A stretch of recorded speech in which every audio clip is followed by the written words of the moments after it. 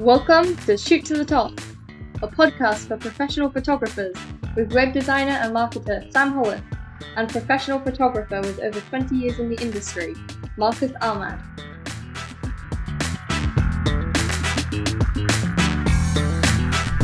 Hi Marcus, how are you doing? I am very well, thank you, Sam. How are you? Very, very good. Thank you, Marcus. It's good to be speaking to you. And so today on the Shoot to the Top podcast, we are going to be speaking about, well, when I say we, it is mainly going to be Marcus. We are going to be speaking about fashion photography and how to get into it. Now, my daughters will tell you I'm not an expert in fashion, so I think this is definitely where we hand over to Marcus. So, Marcus, please tell us a bit more about fashion photography and how we can find a route in there. Yeah, my pleasure, Sam. Well, obviously, I've been involved in fashion photography for quite a long time. 10 years shooting in the business and about 10 years as a senior lecturer in fashion photography at the University of South Wales. So there's obviously a lot to talk about, but we've only got 15 minutes. So I've actually picked 3 topics that I'm going to cover and one bonus one, which is a really good one for our newsletter listeners. Oh, is it readers? Are they newsletter? Well, they're both. Well, they read the newsletter and then they listen to the extra. Anyway, yeah. We'll move on. Okay, I digress. Okay, so there's 3 things I'm going to talk about that I've picked. I'm going to highlight. And the first one is about it's called It's a Team Sport. Secondly, we're going to talk about finding a model, and then thirdly, what does it all mean? Okay, those are my 3 subjects. Quick question. When you say finding a model, I presume you mean like a person model, not a business model. Yeah, mate. We're talking about fashion here. Yeah. A model. Wow. You still might need a model for your business, but okay. A person to hang the fashionable stuff on. Exactly. Right. Okay. It's a team sport. So first of all, what people don't realise that fashion photography involves a massive team of people. Well, when I say massive, it can be massive, but at least 2 or 3 people involved in the shoot. And it's important when you're starting off to start working in this way, I feel. The kind of people that might be involved in this shoot are a hair and makeup person. You might have a clothes stylist. The model, of course, we've talked about that. Assistant, that could be a camera assistant, it could be a digitech assistant taking care of all that.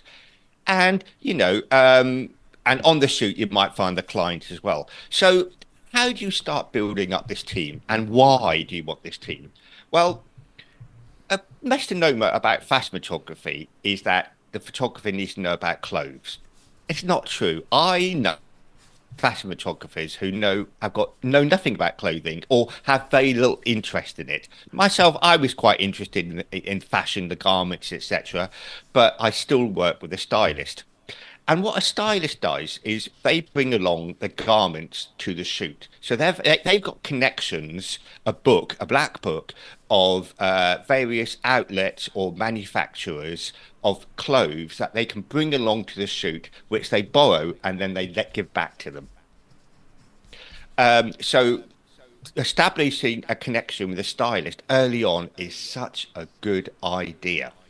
And if you go back through the podcast archives, we've got an interview, haven't we, Marcus, with yes. a stylist, Nick Hems. Nick Hems, that's it. So you're back through the podcast, yeah. You can listen to that one. That's quite right. And I think we've got another clothes stylist coming up, haven't we, fairly soon we could as well. Well so a clothes stylist is almost essential to work with, because to try and find these clothes yourself as a photographer is going to be very difficult. So how do you find a stylist? Well, a good place to look might be at universities or colleges, courses that have places that have fashion degrees or fashion courses. You might find even ones that specialise in doing production. They call it fashion production, which is basically putting together fashion shoots. So you could also maybe go to a local shop, a really high-end or a good quality clothes shop that sells really interesting garments, and see about working with them and opening up a collaboration. You might even go to a hairdressing salon and talk about working with them as well. So are sometimes your clients those yes. sorts of people, Marcus? So are sometimes as a fashion photographer, your clients the people who are providing the clothes or doing the hair or whatever? I mean, that's a great question. I mean, really, it all depends. A lot of the time, you're going to be working for magazines. Okay. That's sort of the traditional route in, and then you might do that for as a free, and then clients like manufacturers will see you in those magazines, and then they'll pay you or employ you to do that. Same with hairdressers. Okay. So you might need initially to get in the magazine, you might need to provide all of these people yourselves, but then it might be that a shop or someone wants you to work with them to show their clothes, and then they're definitely providing the clothes and possibly the other stuff, and that's quite different. Exactly right, exactly. So we've got the stylist. Next, the hair and makeup. Again, a crucial part of any fashion shoot. And not easy to find. And the reason I say that is because a lot of makeup artists might want to take over a little bit or dominate the shoot and really spend too much time doing costume makeup as opposed to fashion makeup. So you should really understand the difference between fashion makeup and costume makeup or special effects makeup. They're very different. So they've got to kind of understand. So if you work with somebody regularly, that could be really good, because the key is that you understand each other, isn't it, and know what's needed. Exactly. I worked for the same with the same makeup person for many years ago, Philippe, who was excellent, and he just knew. He would put on the bare minimum. He just put like some cream on their face, on the model's face, and they just look amazing. It's like, wow, that is just perfect. It's basically makeup for photography is very different from makeup for going out and being out and about or partying. Whether it's very different look. Yeah, presumably for some shoots you want virtually no makeup, so it looks like there's none, and for others you might want some like really strong, really crazy stuff, and they've got to know what's appropriate for which shoots and stuff. Exactly right. Exactly. So you might find the makeup artist, hair artist might be the same person through Facebook groups. It's a good place to look for that, or local connections, but that kind of thing. The model we're going to come on to next. Assistants, well, that's obviously, I always work with assistants, and I do when I try and do that when I can. Not essential, but they're going to make your life a lot easier, because there's so much going on in a fashion shoot. You needed to be focused on the end look and the model and talking to the model, and having an assistant setting up all the gear and being in control of that, and it makes the world of difference. And of course, they'll be learning from you as well. So, getting so. So that's basically the kind of team that you would put together. So, and it's general industry practice that this is the way you do things, and people will be willing to contribute to working together as a TFP, which is we used to call that trade for prints, maybe it's the trade for files now. But certainly everybody would be interested in producing prints that they would get for free from the photographer, and that would be the payment for it. We call this testing. Right, okay, so there let's say we've got your team together. You've all agreed on a concept beforehand. Let's now talk about the model and how you're going to find a model, because this is the photographer's responsibility. The model is key to how the look of the shoot, and really as a budding fashion photographer, you've got to start getting an eye for what makes a great model. A fashion model is not somebody necessarily who is got your person, girl, boy next door looks, i.e. they tend to look a little bit different. They're striking. They got striking looks. They might not even be considered as being good looking, whatever that is, but they tend to have these looks. And certainly you should be open, your mind should be open to understanding what this is. It's a bit of a weird one, isn't it? I can see you are looking at me a little bit quizzically now. But what is this? It's a bit nebulous what I'm talking about. But it's basically, you should just have that eye for what makes a fashion model.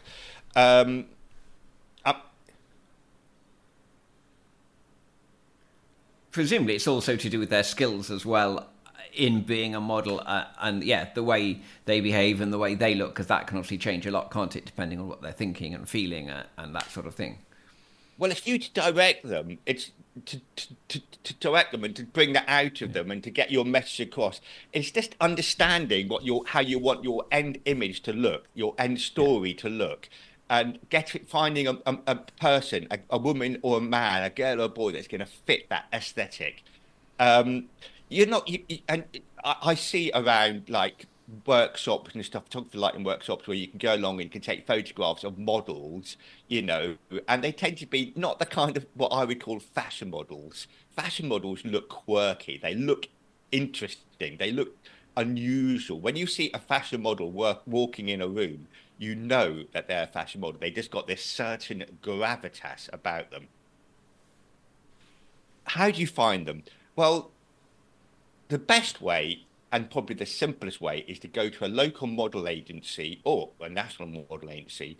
And what they have is they got new models that are just come on board, and they tend to be a bit younger and tend to be more inexperienced, but they're looking to test. They're looking to go out there and work with photographers to get experience of being in front of the camera, like you were talking about just there, Sam, and that kind of thing, of building up a portfolio.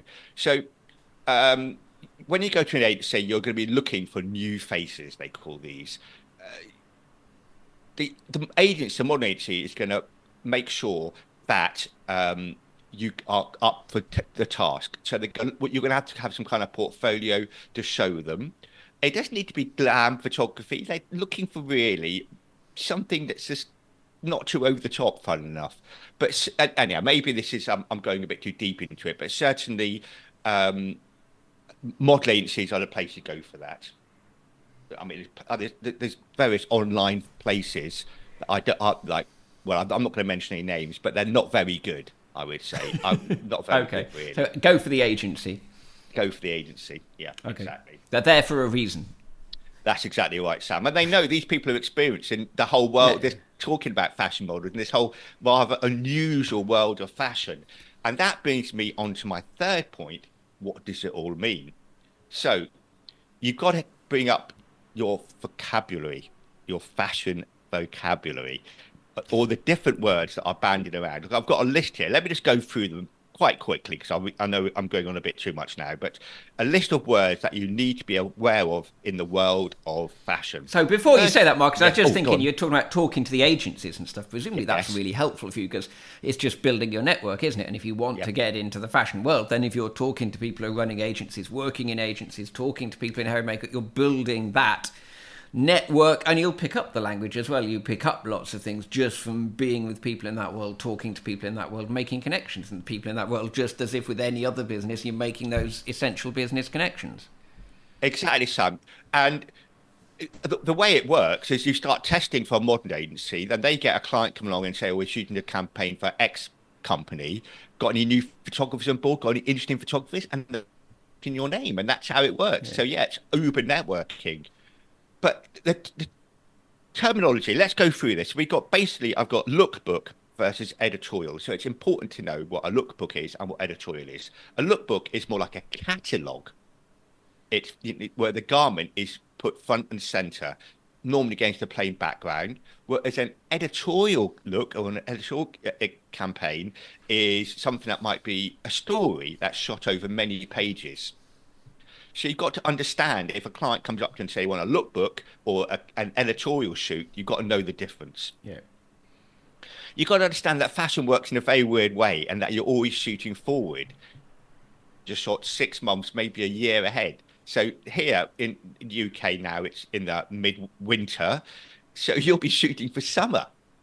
Come the summer, you'll be shooting for the winter. So you'll be there in the rain and the cold doing a bikini shot or a swimwear shot or whatever, and sun hats and things.